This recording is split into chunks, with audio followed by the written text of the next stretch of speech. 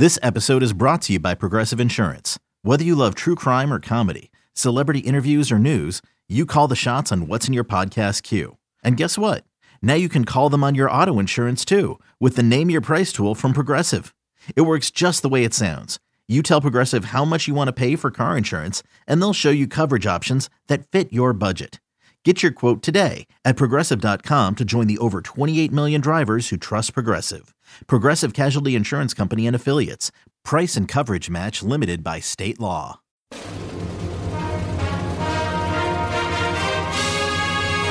Hey, Trojan fans, it's time to get into the huddle with the Peristyle Podcast. The Peristyle Podcast is your weekly ticket to USC football and recruiting news.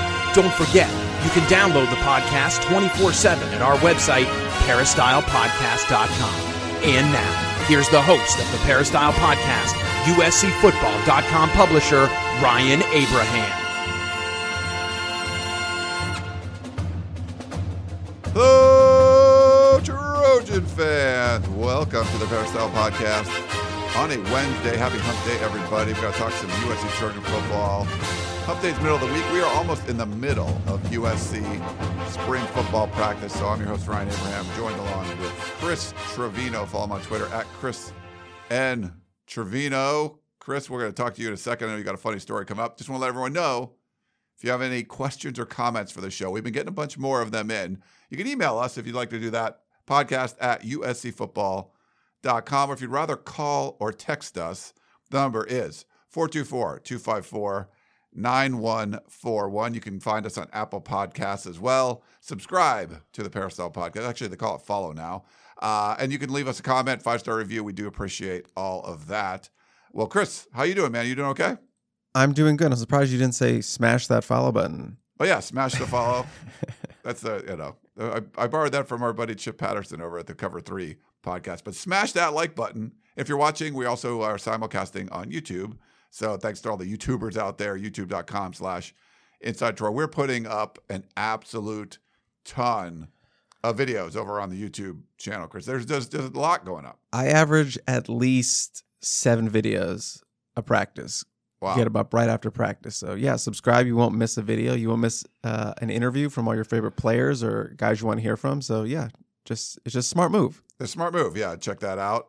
If you want to, before we jump into things, I want to thank our sponsor, Trader Joe's. And if you want, I've had a bunch of people email me. Go over to TraderJoe's.com. There's always a lot of great ideas. I don't know if you're a big brunch guy, Chris. I'm a huge brunch guy. Oh, okay. Yeah, I mean, I'm not saying I'm not a huge brunch guy, but if there's bottomless mimosas and French toast, I'm there. All excellent choices. And so you can buy, so I will go over to Trader Joe's and get the Prosecco. And then I like the pineapple. So they have a good pineapple juice selection over at Trader Joe's. Okay. So I do the pineapple mimosas, but they have over on TraderJoe's.com, easy breezy brunch. So if you want to have like your mimosa, but then something kind of quick and easy, they have a bunch of options there. There's give me my quiche. There's mini croissants, chicken sausage burrito. Breakfast burritos are probably one of my favorite things, so I got to definitely try that one out. And they have an acai bowl too. So, but I'm with you, Chris. I want the bottomless mimosa. Yeah, I mean, we don't get to cover practice on Saturday, so we have a lot more time on the weekends to go do stuff like brunch. Yeah, I love me some brunch. But thanks again to Trader Joe's for doing that and being a part of the show for a long time. Chris, before we get into things, I guess you have a funny story you want to share? I mean, I just had this sort of my outside life kind of colliding with my work life, and I just wanted to share it. I forgot to share it on Tunnel Vision, and I didn't share it the last week on the podcast, but I was at this like antique bookstore kind of deal, and they also had like a bunch of sports collectibles, and the guys who ran the booth were there, and they were just kind of talking, and I bought something from them. I bought an Orioles ticket from the World Series in 1970, so that was cool for my collection. But we were just getting to talking about, sports and stuff, and they were huge USC fans, and obviously they were just kind of standing there, kind of talking about Lincoln Riley and the Clay Helton era, and then the Coliseum and all this kind of stuff, and then they kind of were like, "Do you know what we're talking about or anything?" And I'm like, "Yeah, I know a little bit about what you're talking about. I actually cover USC football," and then that kind of like made them realize, oh, this guy maybe knows what we're kind of talking about. And the one guy who was younger than the other guy, I think his name was Sean. He was like, yeah, I read everything about USC football. That's funny. I'm all over it. And he was like, do you know that Abraham guy? And I'm like, yeah, I think so. I think I know who you're talking about. Yeah, he called you that Abraham guy. So I was like, I thought that was funny. And then later when I was checking out, he brought up the site again, USC football. He's like, yeah, I'm going to be on the lookout for that Abraham guy. And I heard they had one of their guys just went back east. Right. And I was like, oh, I think you mean Shotgun. He was like, yeah. And he's like, I think they also had that girl leave. And I was like, yeah, her name's Keely or whatever. And he just like had no idea who I was. So I'm still just like right under the. Said, like, yeah, no. You know that Trevino guy just bugs me. Yeah, I was waiting for it. He gets on my nerves. Yeah. Just like, yeah. So if he's watching this, I think his name was Sean. Sean, look. Hey, Sean, the guy right there. Yeah, I don't know how the cameras are set up. Integral part of the show. Yeah. No, I'm pointing to you. That's the Abraham guy. See, I told you I kind of know him. Point to your left, probably that would get to me, right? No, the other way. Sorry. Yeah. Okay. Yeah. So I got to go this way for you. There we go. Yeah. Sean, hi. I'm the Abraham guy. That's Chris Trevino, a huge part of the site. That's awesome. I also had we get these little run-ins, and I told the story a few weeks ago when I ran into Talanoa Hufanga at the Manhattan Beach sand dunes. I go this morning, and I crushed this morning, man. I went up and down 15 times, ran down. Give me some applause. Push-ups 10 push-ups every time. It was like I'm not in as good shape as I was before. Like middle pandemic, I was good, and so I'm trying to get back. And there's the 3 older African American gentlemen come up, sort of like in the middle of the workout, and they're like go up once, and one guy's literally sitting on the sand dune. He just wasn't going to finish, and I get down, and the one guy that went up and down, he was like, hey, are my friends okay up there? Because his 2 of his buddies were still up on the hill. And I'm like, I think they'll be okay. They'll come down. I think they'll make it. But he said that they had already done a workout. They'd run some stairs and everything. They were just kind of finishing off sure. I don't know. I'm like, this is not what you want to finish on. This is like a killer. It was like an hour of, and then afterwards, so they're just kind of hanging out for a while. And then they talk to me, and they're all like dads of high school football players. And and one of them, and I forget his name, but I think you looked up the court. So he's a quarterback over 2025 quarterback. Hassan Longstreet. Yeah. Has a Florida State offer. So obviously 2025, not even on my radar right now. I'm still worried about 2022 transfers and 2023. And even 2024, we just had the top 247, top 24 rankings come out. You can check those out on 247. Yeah. You got how to plug. But I'm not even 2025, not even on my radar. But, it's a local quarterback, could be someone big, already has the FSU offer. So just a name to kind of store in the back. Yeah, and I think their sons were all at Inglewood, so I'm going to go over there. I think he has an older brother at Inglewood too. So I told him I'll go check out spring practice. It starts in a couple weeks. I haven't been to Inglewood for a couple of years, but I used to go over there. A lot of talent over there. There's a bunch. They had some transfers in. He transferred in from Los Al. Obviously, there's a pretty good quarterback there now. Malachi Nelson, of course. Sources say. But I had a 24, not this one, but I had a different. I always just wear 24/7 Sports T-shirts apparently, and I had one on, and they were like, ask blah blah, and I started talking about, I run the USC. I'm like, oh whoa, and then they were asking questions about getting their kids recruited and all this kind of stuff. So it was interesting. But yeah, people just kind of talk to you about this industry. It's funny when you bump into people like that. So, and I just want to say, I like the purple. You like the purple one? Yeah, I think when we get to buy shirts every couple years, a couple months. I think I might go for the purple. I like the purple. I have a ton of the T-shirts because I wear them to work out in, or I wear them for stuff like this. Always got the brand. Always branded. That's cool stuff. But all right, so neat little. But appreciate everyone when you see us somewhere, say hi to us. I appreciate that. We can jump in. I don't know if it's breaking news. It's not really breaking news, but we're about halfway through USC spring football, and there's a whole bunch of content that's up on the site. If you're not a subscriber, make sure you go and subscribe for $1. If you're not a subscriber now, $1 for the first month. You can go in there and check it out.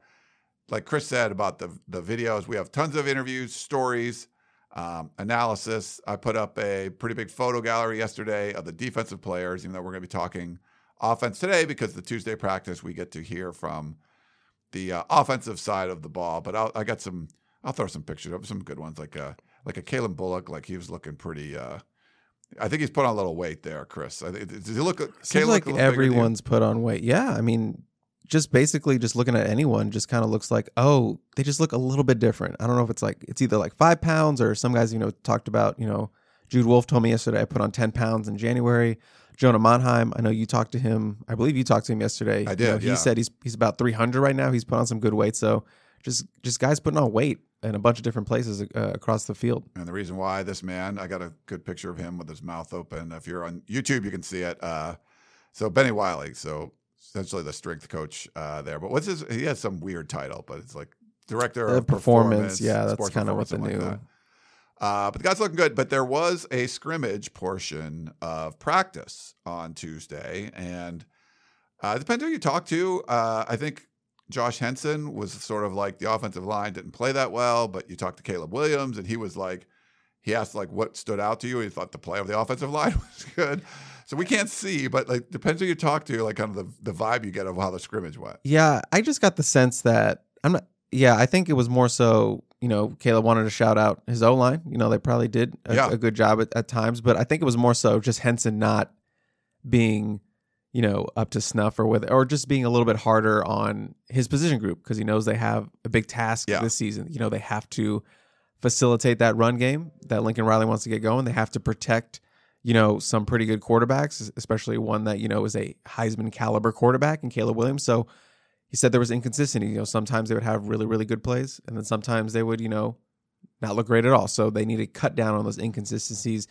And, I'm sure it's never as bad as it seems or as good as it seems. So I feel like it was kind of in the middle, but I just felt like sort of a coach, kind of being extra hard on his position group because, it's a position group that has a lot of experience and he demands a lot out of those guys. Yeah, no, I think you're 100% right there.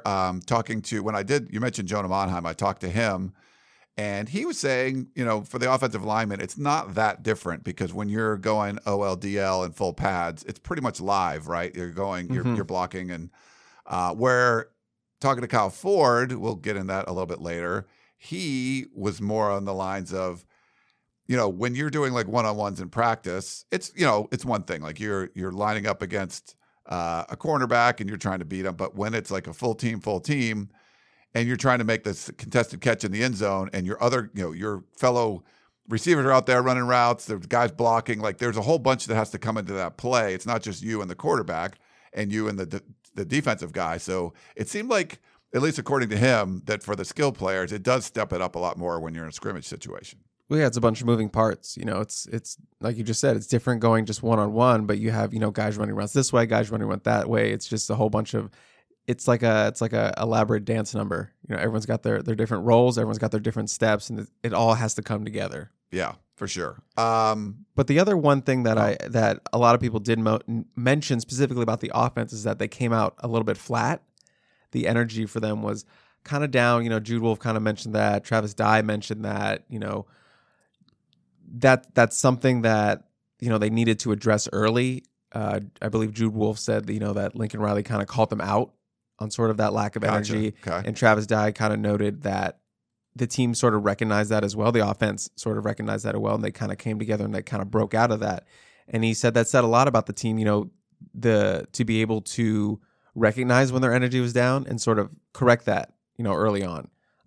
So obviously that's something that's not going to fly under Lincoln, having kind of that low energy, especially that's his offense. So, he's not going to put out a subpar offense out there. So you definitely need to bring the energy when you're playing for this team, especially for this offense. So yeah, Lincoln shoot him out for it. Yeah. I don't know other notes you got. I have a couple I'll add that when we talked to Zach Hansen, the tight ends coach. The big tight ends coach. He's rather big. You got to call him big tight ends coach. Big tight ends coach. 6'8". He's very big. So when you film him in his interviews, you have to kind of like wrists. Be careful with your wrists. Yeah, and I feel bad because like a lot of times it's not very flattering to get filmed upward, right? And so it's just tall. I'm pretty tall. You're tall, but he's 6'8", so he's much taller than me. He had said that Malcolm Epps had caught a nice touchdown in the red zone, so I thought that was kind of cool. And then I don't know if Caleb Williams mentioned it. I forget who did. That he had like a 40-yard run. That was Jude. He was asked about sort of Caleb's speed and how that's been displayed. And he was like, yeah, today he kind of had a big run, probably about 40 yards. So, making plays with his legs, which we're not surprised about. No. Any other? We can talk about Caleb Williams in a minute, but any other notes from the scrimmage? Just going back to Epps. This isn't sort of like a scrimmage thing, but this is the first time we had spoken to him this spring, And he kind of talked about how he's been challenged to be more of a leader moving forwards. It's kind of like, he said, you don't have to always be like angry to be a leader. It's not about yelling. It's not about like just overly motivating. It's about the little things. He gave an example of like when he's upstairs watching film, he's texting guys like, hey, what are you doing? Come watch film with me, stuff like that. And that's sort of the mentality he's taking. It's we, not me, sort of that kind of a mentality moving forward. And he kind of talked about how, specifically for the tight ends, they don't care really about, getting those stats or anything like that. Obviously, the tight end is going to be featured more in this offense, but what they care about is winning. He said, are we winning? Then we don't care what, if we only have one catch. If we had the block all game, did the final score say USC won? Then cool, we're good. We're good. I mean, this offense is going to use the tight ends more. Jude Wolfe said that there's a bigger pass catching role for the tight ends, but they also have this mentality of, we just want to do whatever it takes to win. They want to win now. They don't want to win 2 years from now. They want to win now, especially for a guy like Epps, who's like a senior. And, he kind of did say something interesting about sort of the roles that the tight end position has in this offense. You have that H-back role. You kind of have when they split out wide. You have when they block on the line. He sort of mentioned that he has sort of been holding down the Y position. So he seems to be more the guy who's moved out wide for the tight ends. And then Jude Wolfe, his quote was, Jude Wolfe is holding down the H-back position like a grown man. So it seems like Jude is being more utilized sort of in that backfield as an H-back position. And Epps said, I want to get more H-back roles. So that's something I want to prove. Not a lot of people think I can sort of play that role just because of his size at 6'6", borderline 6'7". So he says, I need to get more of those roles. So that's something he's working towards. So, pretty good day talking to the tight ends. Got a lot out of that. And they're really thin right now, obviously, because Lake McCree is still out. Yeah. Not really sure where Ethan Ray is at this point, but it seems like he's doing a lot more. Josh Fallow is hurt. So really they only have 3 healthy scholarship tight ends. The Malcolm Epps, just watching him, I think I saw like an off-season interview with him. It might have been like with Mo Hassan or something. And I just came away. I think we were talking maybe on Tunnel Vision, and I was like, he was a pick for me. Like, he's going to be someone that has a breakout year. And I'm feeling pretty good about that right now. I just feel like you look at him and you're like, that's a grown man that can play football. And now you're going to be in a competent offense and where they can utilize him. I just feel like there's going to be certain players, Chris, that just you're like, what's going wrong with them? And then in a new system, and they're just going to shine. I think he's going to be one of those guys. Like get unlocked. Yeah, bet. Yes. Was that good? Yes, that was it. I'm so proud of you. Thanks, man. We talked a little bit about Caleb Williams taking off and running, like how fast he is and all that kind of stuff. But when we talked to him, and we talked to him. It sounds like he wants to run less. Right. So that was kind of an interesting comment because a lot of the talk was about, well, he's going to be like this running quarterback and blah, blah, blah. But no, he says he's going to run less. Obviously, he's a really good, dynamic, mobile quarterback. Ran for, I believe, 442 yards, so almost 500 yards last season. 6 rushing touchdowns to go with his, impressive passing numbers. But yeah, he said, actually, I've been working on running less, kind of sticking in the pocket a little bit more, not taking off as much. And he kind of rationalized it as, I have to trust those guys up front. I have to trust those offensive line, those older guys, those vets to do their job, and their job is to protect me. And he said, I trust them. And he also kind of said it's sort of more so becoming finding that perfect balance between being a runner and a passer. It's not saying he's eliminating running from his game at all. No. He wants to sort of, find the perfect time to run, or, know when it's time to kind of stick it out a little bit longer in the pocket. He did admit that there were times last year that he was too quick to run, but he also admitted, it was vice versa. There were times where he stuck too long in the pocket and kind of should have just ran. Yeah. Should have just ran. So, obviously that's something he wants to take his game to the next level. And one thing you can do is kind of find that balance in the pocket, knowing when the play is over, throwing it away. He said, I don't want to be in a 1st and 10 and then not knowing when the play is over and then it's 2nd and 17. He wants to live. What is it? Live another day. Sort of live another down. Sort of. Let's not make it 2nd and 10. Let's not make it 2nd and 17. Let's make it 2nd and 10. Yeah. So kind of just just being smarter with the football, just having advancing that football IQ and kind of knowing the situation and when to run and when to stick it out a little bit longer to make the throw down the field. Now, he didn't start the whole year for Oklahoma, and so this was funny. So we get to go to practice. We film some stuff in the beginning. Take some photos, social media things, and then we have to leave, and we go to the media room. And Ryan Karshi from the LA Times had asked, when's the last time USC had a quarterback that had 75 rushes in a season? And I assumed it was because Caleb Williams had more than that. I just looked. I didn't even know before. So last year he rushed 79 times, 442 yards, 6 touchdowns, a long of 74. Now, I think those include sacks and stuff too. But and so he was like, when's the last time that happened? And when I was in school, I remember Reggie Perry was like kind of the emergency quarterback one year. Wasn't the greatest thrower of the football, but I remember him running a lot. So I just said Reggie Perry. And I think Ryan he thought it was Pat Hayden. And he's like, oh, wait, no, you're right. It was Reggie Perry. And so everyone's like, oh, I'm like, yeah, well, I was in school then. And that was the year they lost to Memphis State. USC lost to Memphis State and then beat like a top 5 Penn State the next week.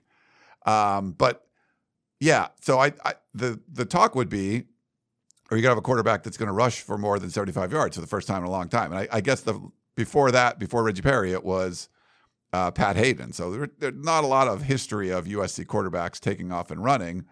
But just from his comments, Chris, it sounds like he'll run, but maybe not. I don't know. Does it mean less design runs, or is it more of like when you're dropping back to pass and there's nothing there, maybe you're still trying to find something as opposed to just taking off and running? And will they still call a lot of design runs or a lot of run pass options? It'll be interesting to see how they kind of handle that. Yeah, I don't know if that sort of includes design runs, because those are design runs. That's what they're meant for. A QB draw or sort of kind of this RPO action. I think it's more like dropping back, sort of trying to feel the pocket out, feel where the play is developing, and maybe letting it develop an extra couple seconds more before making that decision to run, and not just bolting 2 seconds into it. I think that's more what he's talking about. I don't think it really affects the possibility of more design runs for this offense. I would still expect a good amount of design runs, smartly executed by this offense, and when a defense is least expecting it, in the red zone, those kind of areas where a guy with his legs can be more dangerous. Yeah. Well, let's stick with Caleb Williams, because we do have a little bit of number controversy, because Caleb Williams wearing number 13. USC already had a number 13 on the offensive side of the ball, Michael Jackson. And right now, they have different jersey colors because Caleb Williams is wearing a gold one for the quarterbacks. Right now it works. They're both wearing 13. And what did you learn about how this is going to be resolved? Because they could not play in the game. He won't have a gold jersey. There's going to be, you can't have 2 13s. What do you think is going to happen here? Or what have you heard? Yesterday? They were asked about it. Both of them. I was in both scrums. Caleb kind of had that smile. That personable smile. Like, we haven't worked it out yet, but we will get it sorted out. And then he kind of left it at that. And then the same question was asked to Michael Jackson in his scrum, and he sort of said no comment and kind of laughed. So, I mean, there was nothing really telling in those two answers, just that, something will be worked out. I have a hard time believing that the potential starting quarterback doesn't get his number, but I mean, we're gonna see. But he does have that Beats deal. Maybe Michael Jackson needs a new pair of Beats. Yeah, a little of incentive to try to nudge him towards a new number. But I believe that is his like number. I mean, that was the number he wore in high school, so it does have value to him in that regard. So I know it probably won't be easy to give up your number. Yeah, well, we've seen this in the NFL where a star goes from one team to another, and there's someone that has that number already. They get paid. They get like a Rolex or something. We haven't seen that in college, but now with the NIL, like Caleb Williams could be like, yeah, I'm going to make it worth your while to switch numbers here. Look, if he wants my number, you can write the check and I'm good. I'm good. I told you I will sell out on this podcast. I will sell out for a number. I love it. Well, Yeah, we'll see. So we'll watch that number 13 thing going on. But, it's spring football. You don't need to resolve it right now. I guess we could stick with the quarterbacks, Chris, because Miller Moss, great talker. It was always fun. I got this. It's funny. They brought over like two of my dudes, like Miller Moss and Kyle Ford at the same time. And they were like, hey, Ryan, what's up? Like, they're just nice. There's a lot of really nice guys on the team. There's two dudes I really gravitate towards. But I didn't talk to Miller Moss. I think you did. Yeah, I was in that scrum at the end. Yeah. And he had some, I didn't know you put it up on social media and stuff, some interesting comments about USC. Yeah, everyone was chill about it. Everyone was super chill about it on social media. They didn't really care, huh? No, I was being sarcastic. But yeah, he sort of, RJ Arbedia, who, writes for us, one of our analysts, kind of asked him about USC's red zone issues in last year. It's no secret that they struggled mightily to put the ball in the end zone last season. And, Miller kind of came out and said, we dominated the red zone period today, which was good for us. But then the next comment was the more eye-opening one, and where he said, we actually practice red zone, and then kind of had this laugh. And, it's kind of one of those things. Last week we had Darwin Barlow kind of joke, like, if you didn't know the offense or you didn't know the play, just run a swing pass. And today this week we have, we actually practice red zone. So right. Every week we're getting some new little just like shade. Can we call it shade? A little shade being thrown. Throwing a few darts at this previous. So I don't know. That was just an interesting comment to make. And I mean, but how are you going to kind of refute that? Because it was clear that they did not do a lot with the red zone, or it's something they struggle. And he kind of said, as we know, the red zone can be the difference between wins and losses in college, obviously. So yeah, and he says it's completely different now. They have different packages. They practice all this stuff. So I think it's safe to say USC is going to be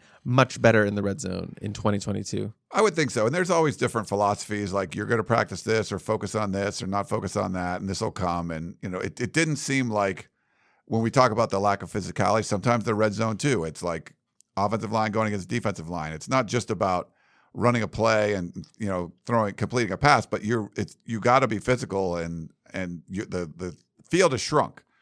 And if you can get a bigger, a couple extra yards out of your offensive line, if you're running the football, you're throwing a little swing, whatever it is, it can help yourself. And it just seemed like they were avoiding that. They weren't doing that kind of stuff. There wasn't a bunch of goal line things. There wasn't as much red zone emphasis. Or going under center. Never doing things like that. So, that was a little.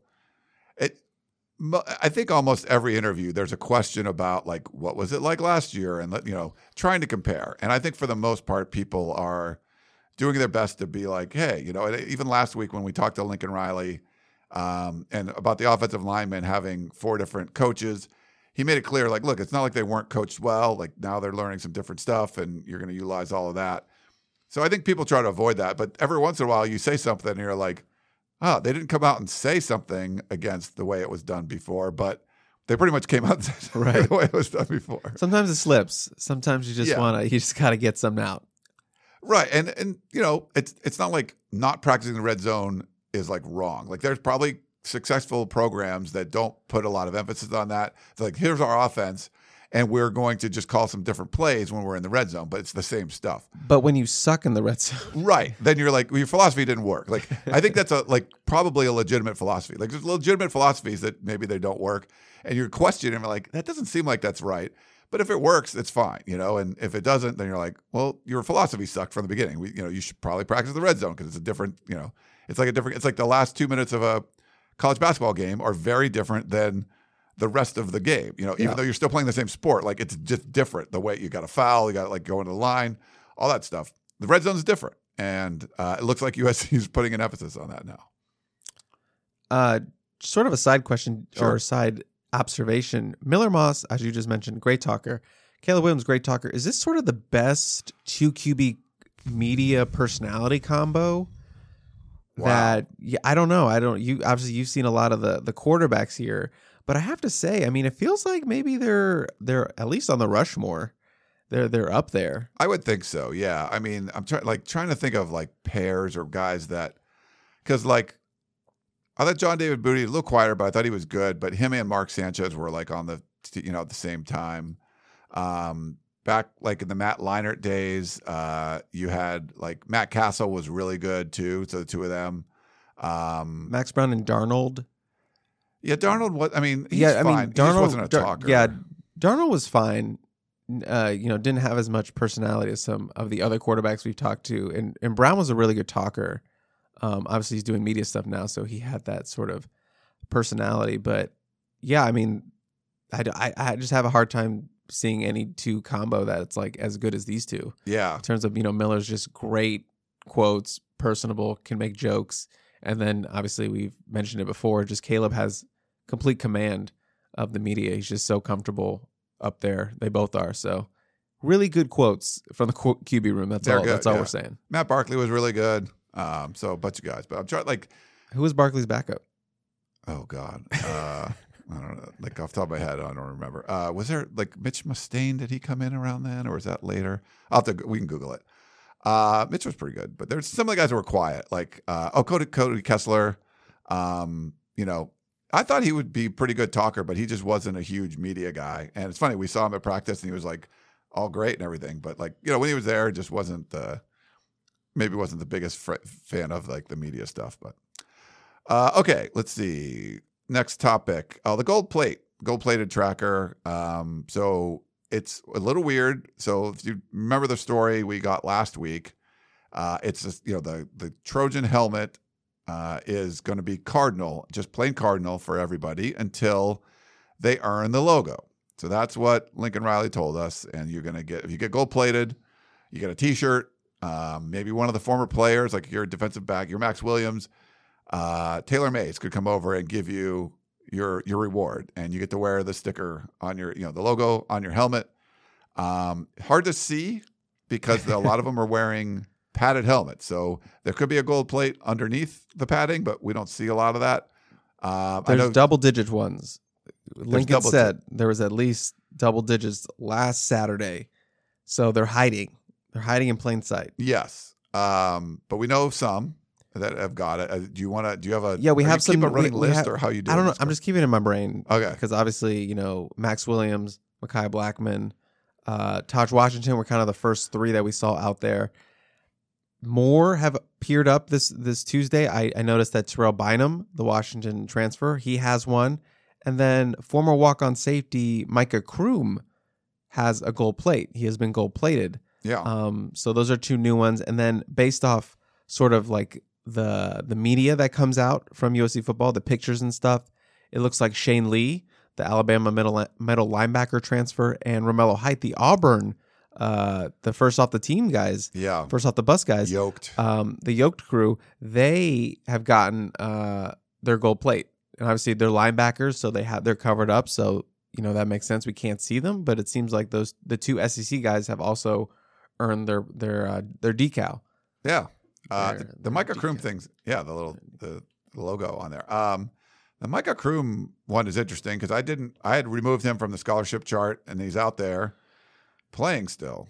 I think a lot of people assume that he was sort of in that graduation. Yeah, because has he been here longer than you? No, because he transferred in. He transferred in from Dartmouth. Oh, okay, yeah. And I was like, but 2016 is like when he started college football, I think. Yeah, so it's been. I was covering him in high school. How about that? Okay, so it's been a while. Nice. Your point still stands. It's been a while. He's been around a long time. So we'll try to get some more information for that about what's going on there because we don't really know. One of the things as far as differences in coaching staff and philosophies, and not that there's one right or wrong, Lincoln Riley doesn't have a special teams coordinator. So I really liked Sean Snyder. We started tracking special teams a lot because there would be a lot of screw ups, and I was very critical of the way USC ran their special teams prior, and I thought Snyder did some good things. They never really had like a breakout, but I mean, obviously it was a weird year with getting Clay Helton fired, 2 games in and all that kind of stuff. But we talked to Zach Hansen, the tight ends coach.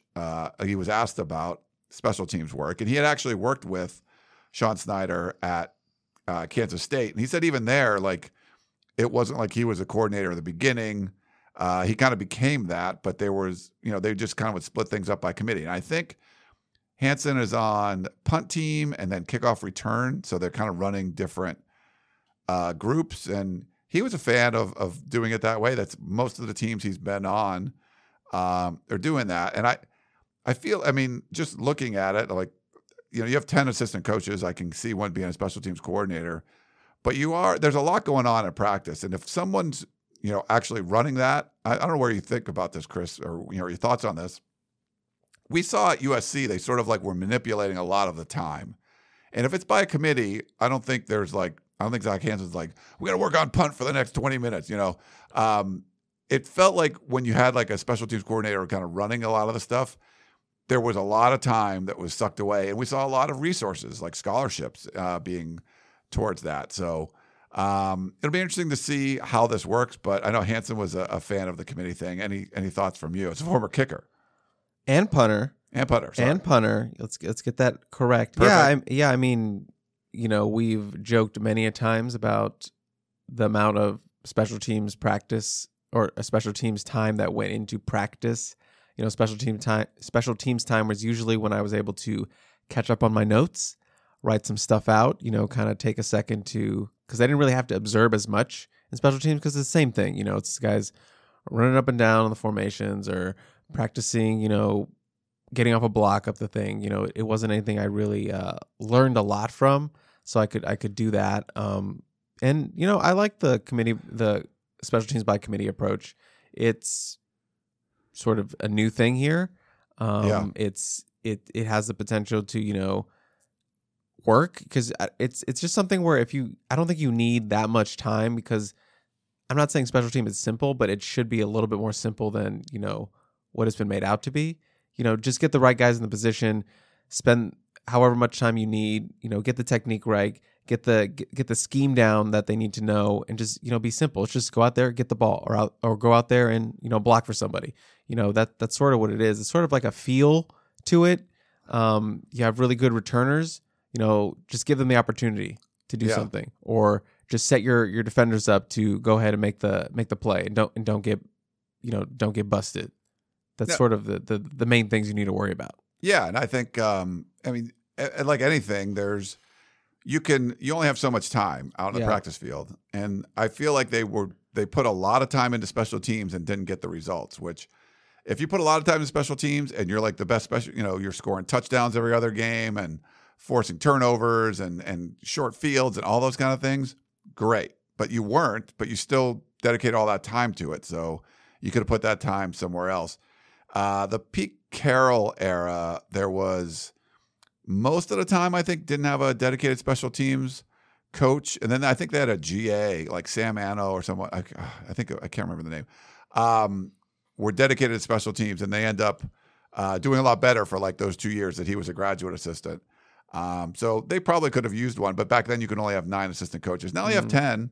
But, so it's a little bit different. But we'll see how this approach works. But, we've harped on special teams a lot. It's just, if you're going to put those kind of resources into it, you want to see better results, and USC just hasn't had that over the years.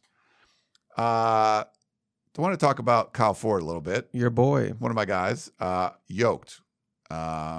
He's looking swole. He's big. He said he's faster too. And he's one of those guys. He didn't throw shade at the previous staff, but he definitely had talked about like how he played in the Cal game. He came on late. He felt like he could have done that all year. And so there was I think there's some players that are going to have like chips on their shoulder that like, hey, I could have done these things last year. And something to prove. Yeah. I think he's someone that has something to prove. So if you're a Kyle Ford fan, you're like, hey, I love the 5-star guys. I think it just seems like everything's going to be open to him. One of the differences he did bring up from last year, like another question was asked, was about the, your role being different. And he talked about blocking quite a bit, where, especially in the run game, it seemed like the schemes were fairly simple of like, okay, just try to get in somebody's way. There wasn't like complicated blocking schemes for the wide receivers and complementing the run game. But it sounds like that's changed significantly, and he likes it. He likes the aspect of being able, asked to block more. He said as a bigger receiver, that's something he can excel He should be at. blocking more. Yeah. So that's one of the things to watch, where if the USC run game starts doing well, especially when you get to that second level and the runs outside, are the wide receivers doing different things in the blocking scheme? Are they really getting in the way? Are they trying to extend that run? If the offensive line did their job, the running back did their job, now you get to the outside, you don't get tackled right away because you have wide receivers making the right plays too, and it all seemed to be schemed up and coordinated. Yeah, I mean, that's like we said, it's sort of like, or like the point I made, it's sort of like an elaborate dance, and part of that dance right now seems like to be blocking. So Kyle Ford, kind of has that Juju Smith-Schuster mold, who was an excellent physical blocker. So if he could be like anything like that, I think that's going to be a huge win for this offense, especially a guy who is as yoked as you say he is. He's pretty yoked. Well, the video is up on YouTube, and I'll have a story going up there pretty soon on him too. So yeah, I didn't get any photos of him on Tuesday because I was. Wouldn't have mattered. It wouldn't have fit. The muscles too big. There was a lot. There was a lot of muscles there. The other aspect that I thought this was interesting with the receivers, I don't know if you got the feel for this too, talking to anybody. We talk about there's a tight ends coach, but USC's never had an inside receivers coach and an outside receivers coach. So you got, Luke Heward and Dennis Simmons. I think I got a photo of those guys. So they're handling the inside and the outside receivers. Plus you have a tight ends coach. So we've never seen this many kind of receivers or pass catching coaches on the same staff. Kyle Ford, I was kind of asking him about the dynamic, and he was talking about, he's mostly working with Dennis Simmons.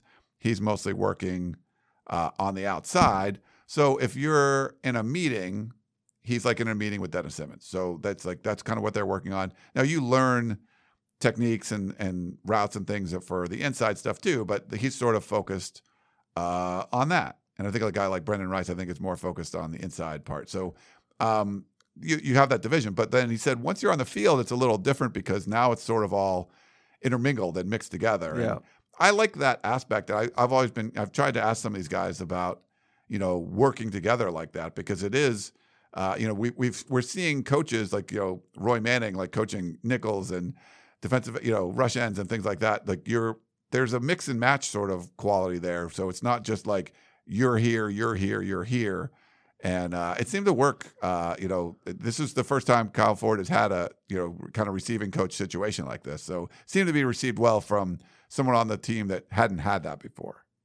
It's more fluid, as you would say. And I think it just gives these kids, more hands-on work. You could have, 13 receivers in a room, and, that's fine for one coach, but let's say you break it down to half and the 6 guys get, dedicated one-on-one training in a meeting room with, one coach, and then the other 6 kind of work with, kind of Dennis Simmons. It's just an opportunity to learn more and, everyone get more hands-on coaching. It's the same kind of deal with the offensive line a couple years ago when Vianney Talamaiva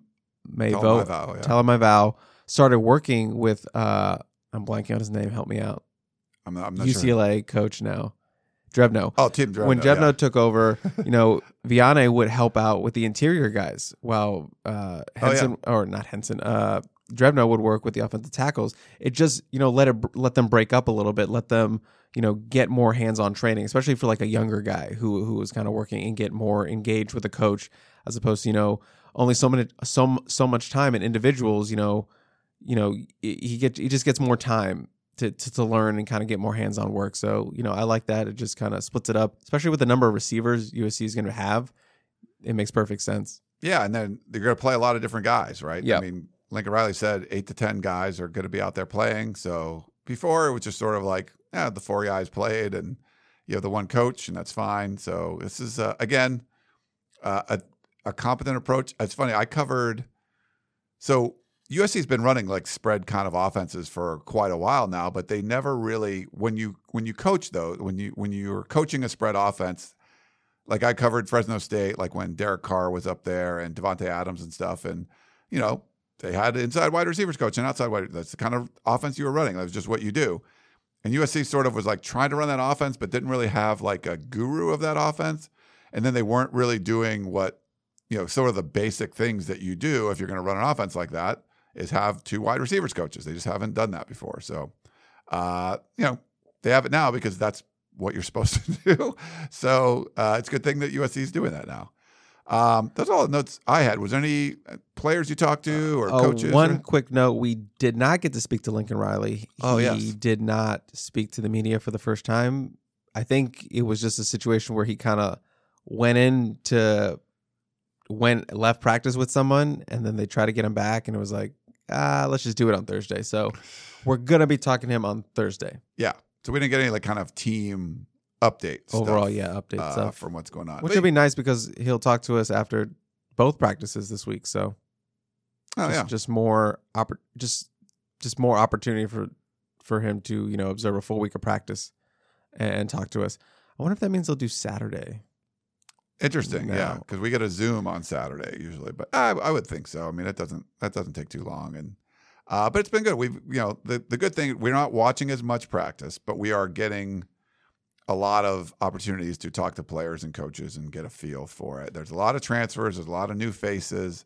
Obviously, the entire coaching staff outside of Dante Williams is new. So we get a lot of good opportunities to kind of gain some insight into what the players are thinking, what the coaches are thinking, what they're doing out there.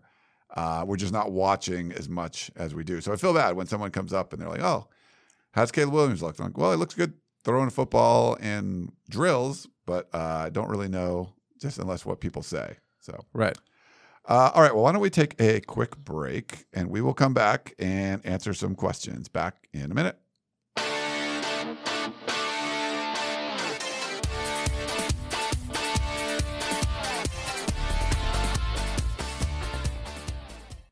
Is your child struggling with a specific subject or need help with homework? Are they asking questions that you're not sure you can fully answer? IXL Learning is an online learning program for kids. It covers math, language arts, science, and social studies. IXL is designed. This program will improve your kids' grades. Studies done in almost every state in the country. The kids who had IXL are consistently doing better. Powered by advanced algorithms, IXL gives the right help to each kid no matter the age or personality. And it doesn't have to eat up all your time. One subscription gets you everything for all the kids in your home, pre-K to 12th grade. So don't miss out. 1 in 4 students in the U.S. are learning with IXL. IXL is used in 95 of the top 100 school districts in the U.S. Make an impact on your child's learning. Get IXL now. And listeners can get an exclusive 20% off IXL membership when they sign up today at IXL.com/audio. Visit IXL.com/audio to get the most effective learning program out there at the best price. I'm Sandra, and I'm just the professional your small business was looking for. But you didn't hire me because you didn't use LinkedIn Jobs. LinkedIn has professionals you can't find anywhere else, including those who aren't actively looking for a new job, but might be open to the perfect role, like me. In a given month, over 70% of LinkedIn users don't visit other leading job sites. So if you're not looking on LinkedIn, you'll miss out on great candidates like Sandra. Start hiring professionals like a professional. Post your free job on linkedin.com/recommend today. All right, we're back here on the Peristyle Podcast. Thanks for everyone listening on any podcasting platform. And if you're watching and listening on YouTube, thank you for doing that. As well, Chris, we got a voicemail. Maybe we'll start with that. Okay. Here you go.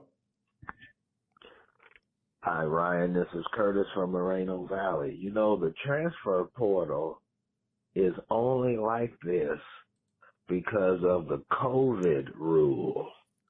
All the players that were playing during that COVID situation have a free transfer. They're immediately eligible to play. Usually you have to, even with that, there's a transfer portal, you have to sit out for at least a year, but not any of those players. So this is a very rare time. We should be able to load up on offensive and defensive linemen. That's all we need. People want to come to us. We just offered somebody at West Virginia, a defensive lineman. He was tired of playing defensive tackle. He wants to be a edge rusher. He's going to come to USC. They just offered him. we need to take advantage and get linemen just because of the special rules of the transfer portal right now. Curtis from Moreno Valley. Hey, Curtis, thanks for the phone call there, the voicemail. So I know the rules can be a little bit confusing sometimes. The 2020 COVID season is you're still seeing lingering effects from that because you talk about a guy like Micah Kroom, like looks like he's been playing college football for 7 years, but like the 2021 doesn't count. And did you redshirt this year? Did you get a medical? Like there's a lot of stuff going like that going on.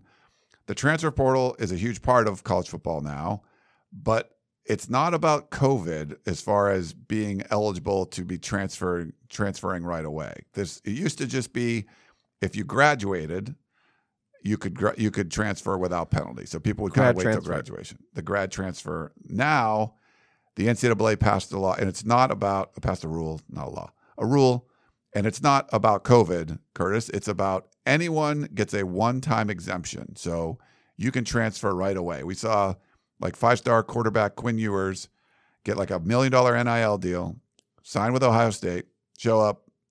What did he do there? Like a little bit of spring ball or something, and then he just was like the third string and left. He can leave. You transfer once for free. We'll probably start to see some of this being tested as far as like you want to transfer again. And we've seen some players do that.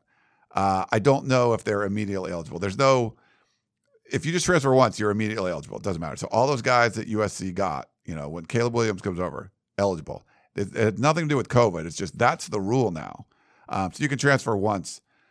I think over the coming years, we're probably going to see people transfer and they're like, this isn't going to work either. I want to transfer again. But do I have to sit out a year? Can I apply for a waiver? There was just a whole bunch of waiver things going on. And I think this was a blanket way to like, okay, we're not giving you a waiver because your grandma's sick and you not a waiver because your mom has cancer. Like there was a weird stuff going on that they granted waivers for some things and not others. Legitimate reasons for getting a waiver, not getting a waiver. Right. They would grant a waiver for someone that has like legit reasons, and then they wouldn't grant it. Or no, they would grant a waiver for someone that didn't have legit reasons, and then not grant it for someone that has like legit reasons. So it was very weird. But it's the NCAA. Do you know, Chris, like about the second time through? I believe you have to sit out the second time. Okay. There's no like waiver or something for that. I don't believe so. Yeah. So that'll be something to kind of watch. Are they going to press on that too? But Curtis, right now, you can sign your NIL, your NLI, not NIL, NLI, go to school somewhere and just transfer right away for free. As far as you don't have to sit out, but it doesn't have anything to do with COVID. And to his point, Lincoln Riley and the staff are working it to their advantage. They're taking advantage of this rule and they're cleaning up, as I would say, with the portal. More coming, double digits, like Curtis said. They're Mestador, I think it's Akeem Mestador, the West Virginia defensive lineman. That's the kind of guy they need. They need a couple more impact defensive linemen. Guy can get to the quarterback. He is a proven pass rusher. I believe he has 9.5 sacks in his career. That's good production. Freshman All-American in 2020, all Big 12 selection last season. So that's the kind of guy you need. Going to take a visit here to USC. So on the right track with him. Yeah, they've certainly taken advantage of the transfer portal. If you look at Lane Kiffin and Lincoln Riley, they've been sort of like transfer portal kings. They had some social media back and forth a little bit more. More Lane Kiffin, he's more active on social media for that kind of stuff. But in Lincoln Riley's case, it's more of you walk in, is the roster a championship level roster? No. Can we get a whole bunch of guys in the 2022 class in the last 3 weeks of the cycle? No. Okay, so you're going to focus on 2023. They already got 5 stars committed in that class. But for 2022 and for that season, you got to hit the transfer portal. And they've done that really well. They're going to continue to do that. And it's a quick way. It's a quicker fix to get your roster up to speed. Now you got to do it right. You could if you go out and just get the best players in the portal and assemble your team that way, there's probably going to be a lot of chemistry issues. There's probably going to be a lot of mismatches as far as schemes and styles of play and things like that. So you have to be smart about it just because there's great defensive tackle in the portal, but if there's reasons why you don't think it's going to work with your team, your scheme, in your locker room, then you don't necessarily want to get them. So you have to kind of build this in a smart way. And we've seen people bring in a lot of transfers, and they've started off slow, or they've had chemistry issues and things. So that's part of the problem too. But the good thing for USC, it's a whole new locker room. It's new for everybody. So it's not like if you brought in 20 guys, you upset the 60 guys that were already there. Like, it's new for everyone. So the 60 guys that are already there, everything's new for them too. So everyone's coming in and kind of learning at the same time. And that's why you recruit the guys that fit your system or what the culture you want to build. So you can kind of pick and choose a little bit more, especially if you're Lincoln Riley. Just find the guys who are going to buy into your system and buy into that chemistry. It's going to take a second. Lucky that they have 13 portal guys in here now, and they can kind of work on that chemistry. And you hope the next double-digit guys come in and it's just as quick. But yeah, there's going to be some chemistry issues in terms of just getting everyone on the same page. But if you're bringing the right guys, I don't think it's going to be a long-term issue because it's college football. Yeah, they want to win. Get on the same page and let's win. Yeah, that's their message. You bring in talent and you win, people are going to be like, I can do this. I can get along. Sorry if I'm distracted. I'm fighting with Oklahoma trolls on my. Oh, you are right now. While you're fighting Oklahoma trolls while we're like not only recording, but we're also on video. I just sometimes they're just getting rowdy in my mentions here. So I just gotta handle it. Should I? I can jump in there a little bit. If you want. But Ryan, you're too nice. You're like, thanks for listening. You're sort of like the passive aggressive. Thank you for your. No. Sometimes I gotta bully these people. Yeah, that's true. There's time and place for that. Don't take that clip out of context. No, but I usually sort of like kill them with kindness, sort of thing. But right. I'm not. I'm doing it in a mean spirited way. I'm saying something to insult you, to make you look stupid. But I'm going to do it if you look at it from the outside, like, oh, that seems really nice. Like, I feel like there's a little nuance to that one. Sure, so I try to do it that way. They're trolls, right? They're dumb. They're not going to get that. You want their friends to get it, and they don't realize they got crushed. Right. So they go to bed at night saying, "I owned that." That's guy. a high IQ kind of play for you, but you're not dealing with the high IQs. It's Twitter. It's a cesspool. I'm just trying to bring a little order and poke fun. Right. Poke fun a little bit. It's so easy to trigger people. There is a debate, though. So we each have. More than 10,000 followers on Twitter. You have, it's not like a Kardashian, but, significant in our world. And if someone who has, an egg for a avatar and they have 10 followers tweets you something dumb and you quote tweet them, which basically is they could say the smartest thing in the world to you and no one would really know. Like they could zing you bad and no one would know. But if you get them okay, but you quote tweet them, you really are crushing them because then a whole bunch of people will jump on them. And it's sort of not a fair fight. I guess you I don't care. Where do you stand on that? I don't care. No, let them get ripped to shreds. I don't care. If they're coming after you and they know that you have a following, it's well, all I have to do is quote tweet you and they'll have 50 people jump on you. I love it. I love being 11K certified or whatever. I love it. It's so much fun. I never want to say get him, but that's what I'm doing when I'm quote tweeting someone. But the Rhodes Scholar guy from a couple of weeks ago, do you remember that? Yeah, the guy was I remember that. Yeah. Oklahoma has more Rhodes Scholars than USC. Google it or whatever. And I was just and his it was more than that, but his whole basis was USC wasn't as academically challenging as Oklahoma. I was like, what? Maybe he got me. Maybe he was being trolly and he wanted to get my attention. No, I don't think so. But part of me thinks he was just being genuinely dumb in that. So I was like, this is so dumb. You can debate the national championships, the blue blood rankings. You can debate all that for football, but you cannot debate academics with USC and Oklahoma. No offense to anyone who goes to Oklahoma, that it's a 4-year college. It's a college, higher education, wherever, but you can't just don't try it. And I was like, this is so dumb. I got to do it. I got to pick this one out. And it was just so funny because this one got a lot of traction. He had 15 retweets, all quote tweets, which is never a good sign. And his literal response to everything was Google Rhodes Scholars or something Google Rhodes Scholars, Oklahoma, Google where Rhodes Scholars are or something like that. It was just so stupid. And that was literally every response. And it was just getting I don't know. It was like arguing with a toad or something. Yeah, I don't know.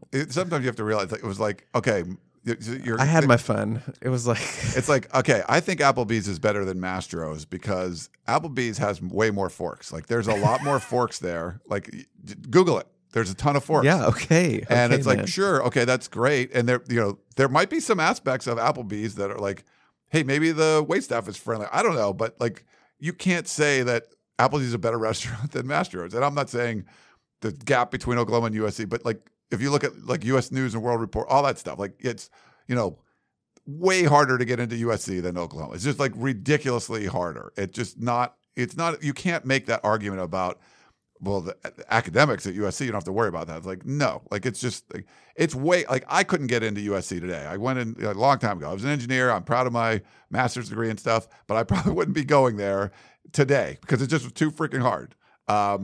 To get in, like so, and just like the mental like gymnastics these Oklahoma trolls were getting to, because this was about Caleb missing the door on the first day. He kind of went more to the left, which is a funny moment. But all of them were like, "Oh, this is why he can't read cover 8 or whatever, or drop 8." It was like, this is so stupid. Yeah, like you don't realize how stupid you sound right now. Sort of equating missing the entrance, just like going through the door he usually went through for PRPs. Yes, it was right there, but you've never just like done something dumb like that. Just kind of like sometimes I'm looking for the remote and I'm looking in the fridge for it and I have no idea why. Just something where you go kind of go on autopilot. He was on autopilot.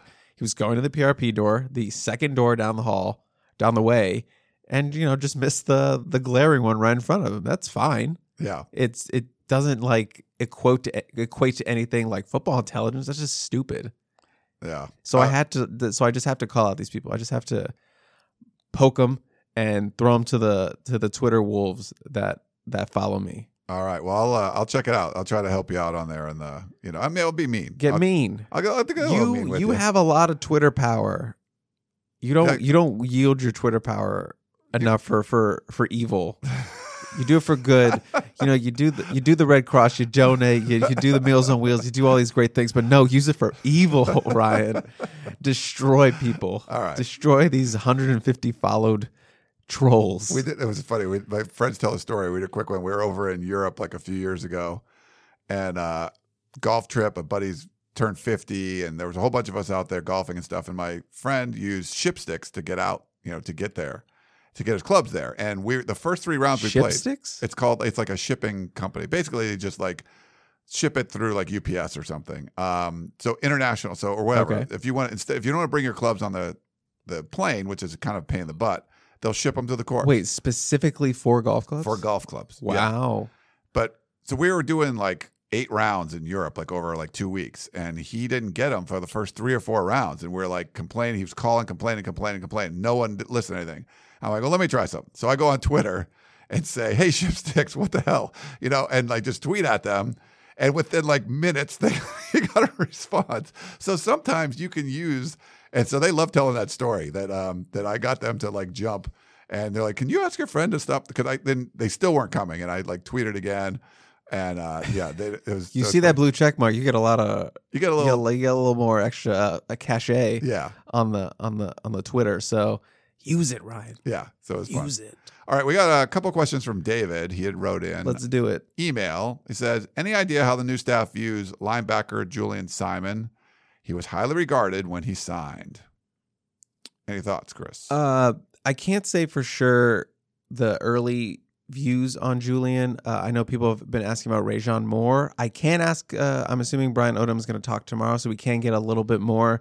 But I'm assuming it'd be very similar to what they say about all the young players, or especially linebackers. Is like, they're doing some good things. You need them to, make the next step in their game. Kind of that regard. But he looks bigger. He does. He looked like a grown man facially when he got here, but now, and he was a big dude, but he looks a little bit more like yoked up a little bit. So from what I saw, they were still kind of working. Him and Rajon were still kind of on that third team kind of range. So not exactly what you want to see, but you hope by the end of the spring kind of can make a push a little bit, maybe to the 2 deep. But physically, he looks good. Yeah, I think so. He, I don't think I was in with Odom last week, and they talked about Rajon Davis more. I came in towards the end, so I don't know if there was any other talk of Julian Simon. I'll have to go back and look. But yeah, I mean, he's someone that he has I mean, you look at him and like he should be able to play linebacker, and we'll see if that's the case. He also wanted to know, for what you witnessed of spring practice, who looks like the top 3 fastest wide receivers? I would say Gary Bryant Jr. He's there. Mario Williams. I think he's got some sneaky speed to him. Yeah. I think you would categorize him more as like quick and agile. But I think he has that top line speed. And then I think maybe I'm going out a little weird here, but Brendan Rice. He's fast. Yeah. He's 6'2". He's a big boy, but For a big dude, he can run. He can run. I mean, that was kind of one of those eval points coming out of high school, is that he's got, impressive straight line speed. So I think he's number 3, which is impressive for a guy his size. So that would be my top 3 right now. Yeah, I think so. I don't know if Taj Washington's fast, but he's quick, like super quick. But he might not be one of the fastest. So I think, we haven't really seen them like run against each other or anything like that. Just the on-air stuff, and it's not even like they're not really going full whatever. So, but that would be my guess. But I don't know if that's unfair to like when you watch Taj Washington's feet though. Like it's just smooth, very very smooth, and there's this the ability to pick them up and put them down quickly is something he could do. Especially when you're like moving and changing direction. Like he's just something that's really good at that. I'm pretty confident though Gary's number 1. Yeah. Just like he had like low 4.4 speed in high school, and that was his deal. So I'm pretty confident he's, whatever your list is, he's got to be number 1. Yeah. Let's see. We had a text message from Matt in Huntington Beach. He put /India. Interesting. So I think this is an international text message. Have you ever had a question from India? We've had a lot of countries represented. I don't know if India. Interesting. We used to get like regulars from different countries. I love the international questions. It says, watching practice footage and looking at the staff roster, I can't help but notice to see Taylor Mays coaching with Dante Williams as an assistant. Any chance Lincoln Riley hires Taylor Mays as a full-time assistant? And I actually got some pictures yesterday, Chris, while working with the DBs. You had Dante Williams, I think it was the corners they were working with, and Lincoln and Taylor Mays, and they were acting. Both Dante and Taylor Mays were sort of taking turns acting as like the wide receiver, and doing like a release. Like they were like running a route, and then the corner would have to kind of backpedal and keep their hands on them and sort of like react to whatever they were doing. But Taylor Mays and Dante Williams kind of going back and forth doing that. It's cool. I thought there was a question, but the question overall, I mean, yes. I mean, if he's good at his job, Taylor Mays is a former player, and Lincoln has been very kind and, supportive of former players coming back and being part of the program, whether that be, stopping by practice. He feels like every day there's been a former player in practice. Obviously they give out the decals and stuff. So big on having former players around. I wouldn't be surprised if, he sort of, moves up the ranks, or maybe he goes to another program. That's what he wants to do.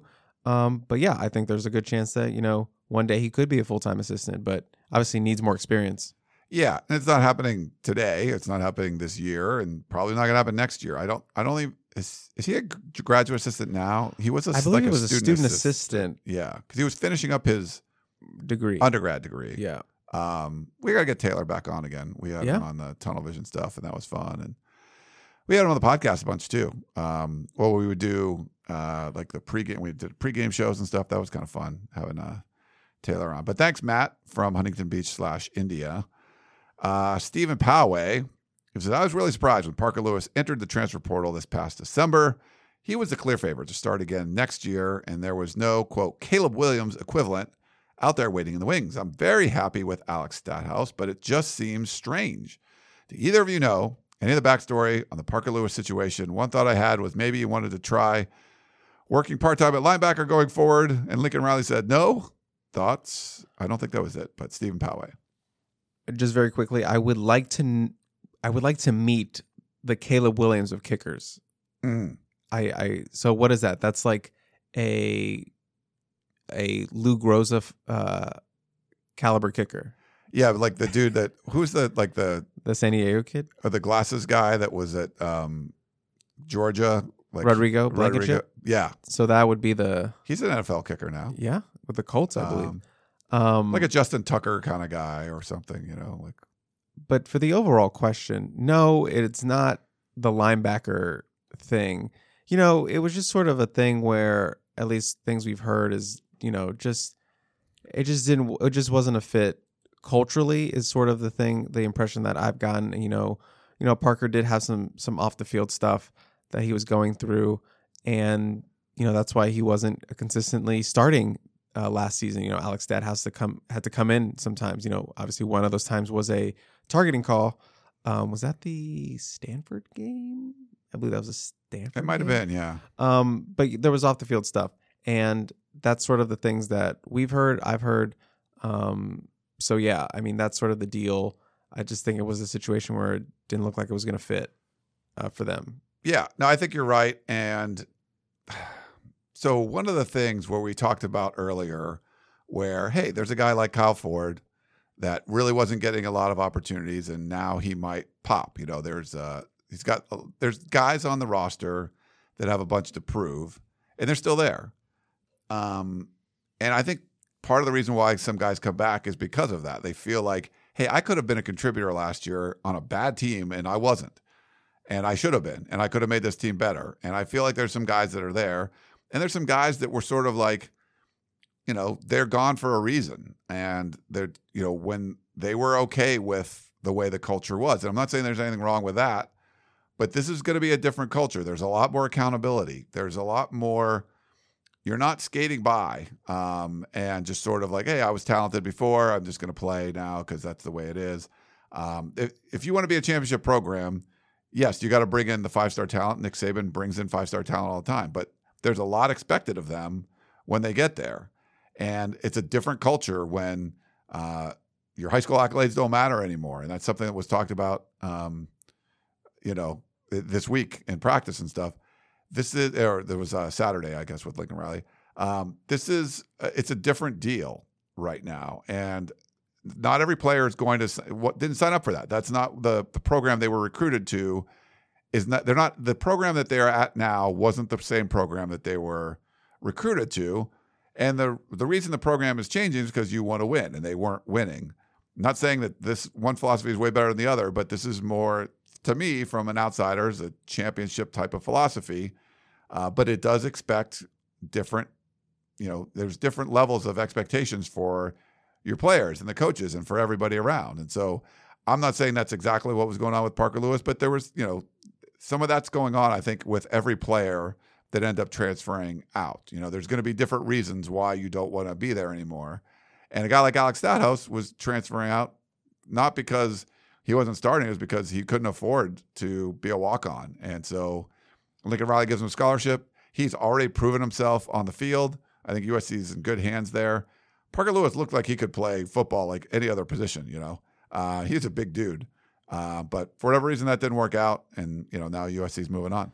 And Steve, if you're worried about having a kicker / linebacker type prospect on the roster, the new guy they just got a commitment from, Garth White, 6'4", 200. That's a linebacker kind of body, 5-star kicker who is a dual kicker and punter, rated a 5-star in both categories out of Ventura College JUCO.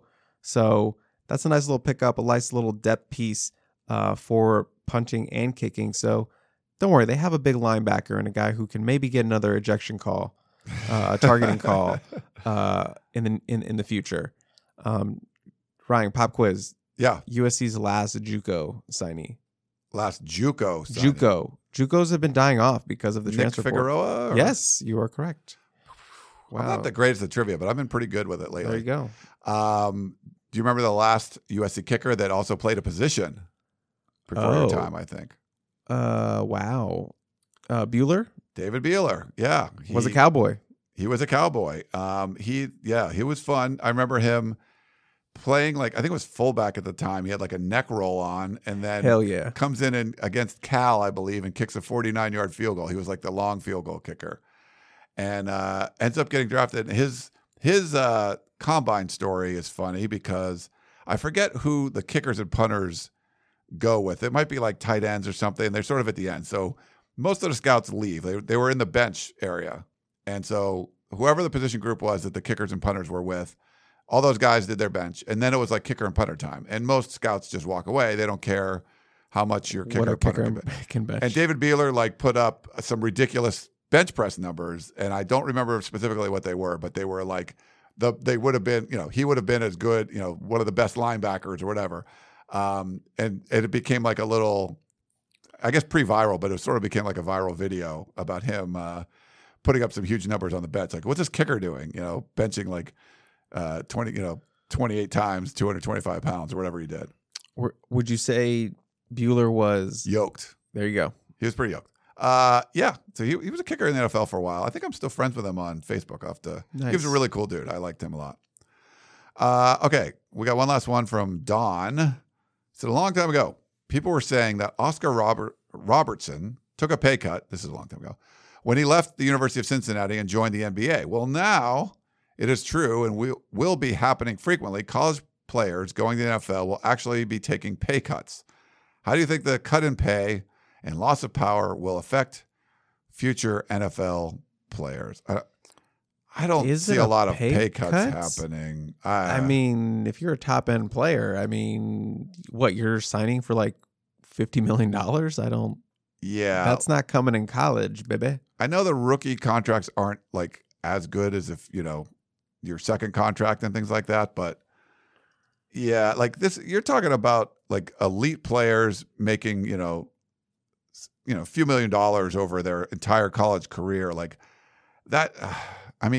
Say a college player somehow makes $8 or $10 million in his college career. That was going to be like an outlier, the rarest of the rare. A Reggie Bush. If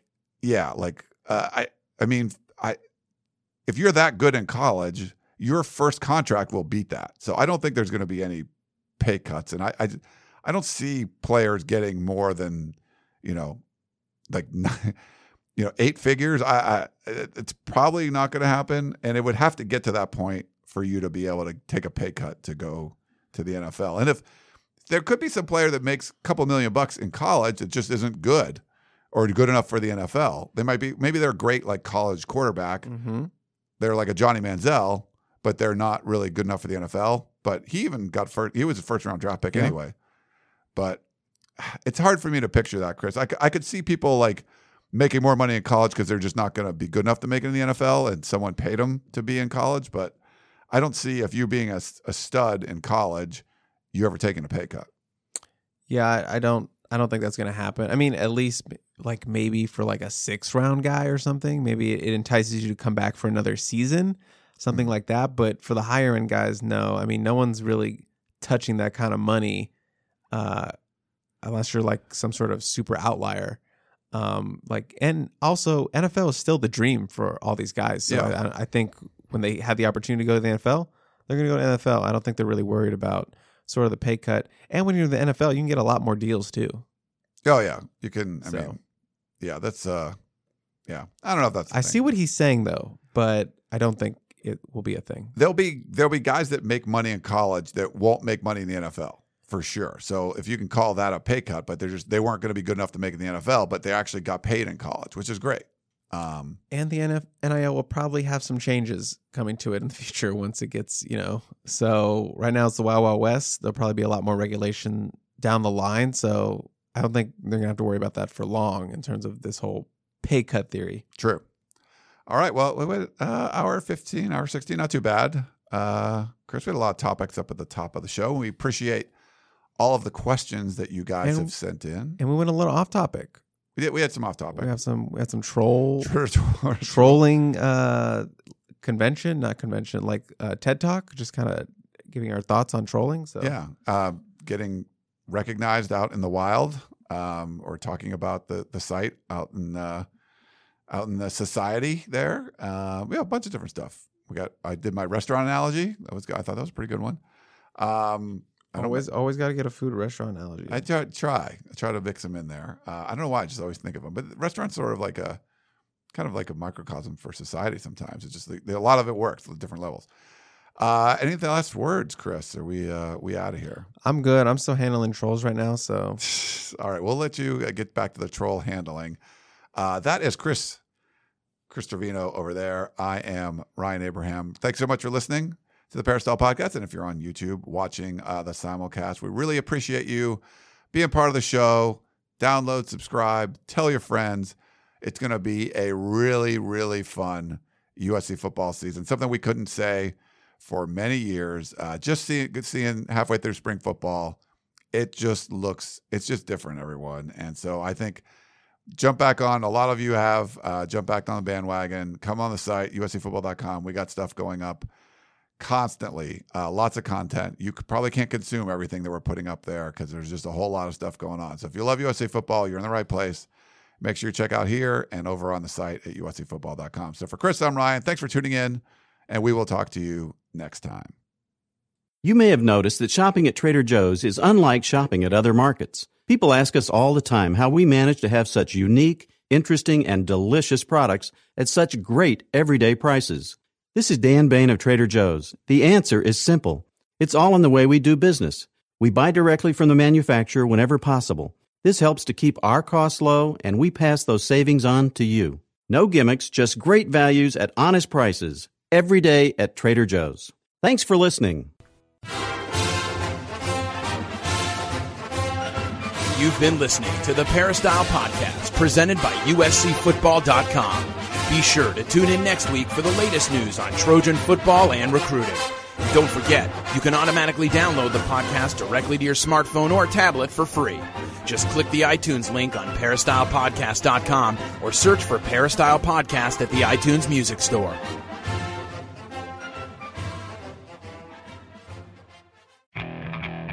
Okay, picture this.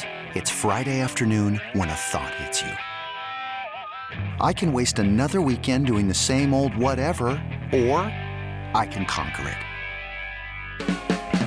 I can hop into my all-new Hyundai Santa Fe and hit the road. Any road. The steeper, the better. Because my all-new Santa Fe is available with H-Track all-wheel drive, so I can hit the trail without a worry in the world. Heck, with 3 rows and best-in-class rear cargo space, I can pack the whole family in with all our gear. We've got available dual wireless charging for our phones, so we'll never lose touch with civilization, and we won't lose touch with the primordial power of Mother Earth. So which is it? Waste the weekend or do something a little more epic? And conquer it in the all-new Hyundai Santa Fe.